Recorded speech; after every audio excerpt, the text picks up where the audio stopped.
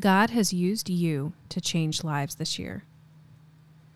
Forward founder Diane Pattison pens her annual thank you note for all that Forward has been blessed with this year. Read about all the different ways God's hand has been seen in the events that have transpired over the past 11 months, and how you, reader, have been used to change the lives of other women just like you. As I look back on 2021, I am amazed at and most thankful for how God has continued to bring amazing leaders to Forward. All of you are leaders helping me to take Forward to the next level as God continues to use Forward to change lives through the Forward Mentor Program, community groups including C-Level, and our blogs and podcast. I learned so much from Molly Fletcher's podcast interview with Carla Harris, Vice Chair Morgan Stanley, in September. Molly and Carla are both friends. Carla met with me when I felt God calling me to found Forward in 2010. On this podcast, Molly asked Carla, "What is the best leadership lesson you've learned?" Carla replied, "I learned this from Meg Whitman when she was CEO of eBay. Meg said, 'My most critical job is to have the right people in the right seats at the right time.' This has never been truer for Forward than in 2021. God brought Mara McNeil, Hope Domachowski, and Lori Jo Brown to the Forward Board of Directors, and Sandy Lamb, Stacy Osborne, Tanya Degner, and Robin Greenlee to the Forward Advisory Board. I am so grateful for my other board and advisory board members too. On the Forward team, God provided Marian Medina, Director of Programs, which includes C-Level. God also brought Molly Hegendorfer to the position of Manager of Technology. I am also so thankful for Jordan Johnstone and Trina Lee, who celebrated 8 years with Forward.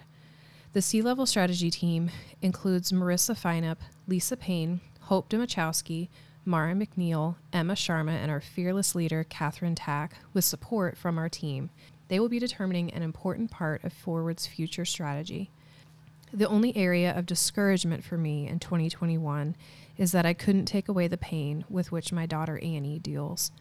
She and I traveled to Augusta, Georgia twice, with some improvement in a few areas, but worse pain in one area. I went through a tough May and June with spinal pain.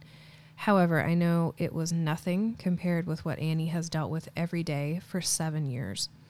I have learned to take each day at a time and to be grateful, especially for my health. My greatest surprise of 2021 was a transformational gift.